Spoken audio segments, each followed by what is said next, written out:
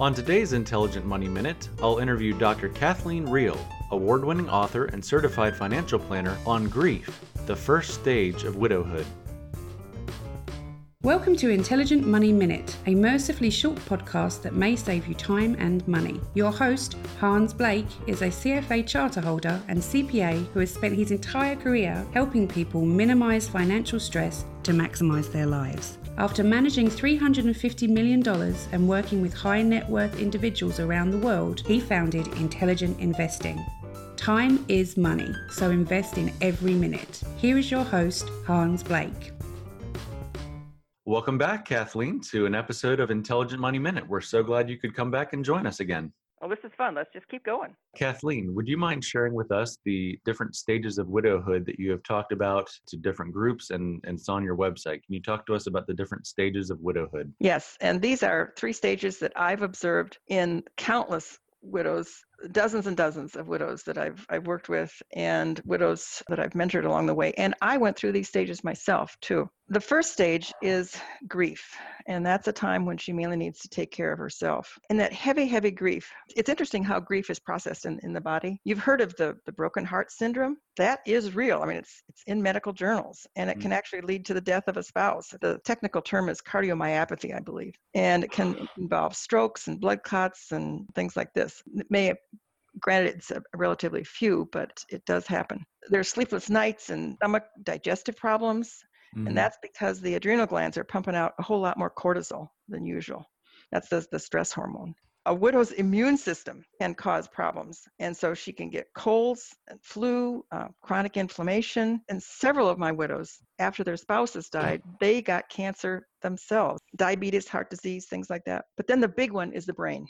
What happens after the death of her spouse. And it can just function very differently on the higher cognitive level, like the brain controlling some things like digestion, blood flow, heartbeat, that just keeps on going the same. But these higher cognitive level functioning, it just can go right out the window. So her memory can be short and attention span can be weak and decision-making just downright difficult, if not impossible. So you've got that stuff going on in this early stage of grief. It's a very vulnerable time. She shouldn't be making any big, irrevocable decisions because she's just not thinking straight about a lot of things, such as if the insurance money is collected, like not investing it instantly because she hasn't really had time to think about what her needs are going forward in this new life without her husband. She does want to focus on some immediate needs, such as settling the estate and looking at cash flow, being sure that her bills are being paid, filing for benefits. And that's a section in the book. It's called Financial Steps for Recent Widows. But there's a free version of just that chapter of the book that's on my website too. And people can download that. It's a PDF. They can have it. Well, thank you. All right. So they're working on some of those initial things. And using the yoga term, I say it's a time to breathe. And there are widows that we would practice this phrase, like standing in front of the mirror and practice saying this, because you're going to need to say it when your brother makes a recommendation. Oh, I think you should put your money in this stock. Or your next door neighbor comes over and says, oh, I think you should buy this product. Or she's pressured by some salesperson to buy something she doesn't understand. So practice saying this phrase. Thank you for thinking about me. But it's way too early in the process to decide what to do with this insurance money or this annuity money or whatever with my money. My advisor and I are just now starting to talk about what life is going to look like ahead and figuring out what are going to be my best decisions. So thank you for thinking about me. And I'll take your recommendation into consideration, but it's too early for me to make a decision now. And widows would say, how did you know that my neighbor was going to ask me about that? And I said, because it just happens.